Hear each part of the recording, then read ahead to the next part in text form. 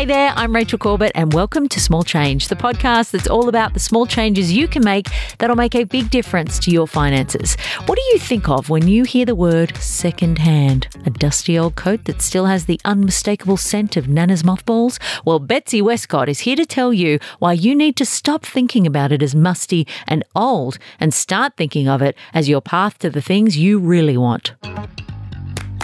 If you have any plans this weekend to hit the furniture and homeware stores, I am going to share with you this little tip that could save you potentially hundreds, maybe even thousands of dollars.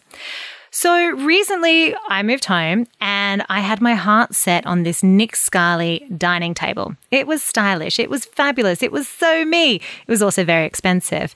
So before heading to Nick Scali to go and buy this gorgeous table, I did a quick search on Facebook Marketplace and Gumtree. And what do you know? 2 suburbs over, there was that exact table in pristine condition for hundreds of dollars less than what I was going to pay for it. I saved myself so much money and so much effort of having to navigate the parking at Nick Scali and make my way through to the store. Another time I was at Bunnings and I was going to buy a umbrella for the back deck. It was about $1,000. And again, I came home because I didn't have the right car to cart back the umbrella. And when I got home, I was like, maybe I should just check Facebook Marketplace. And again, a few suburbs over, there was a guy selling the exact same umbrella for $200. I saved myself $800.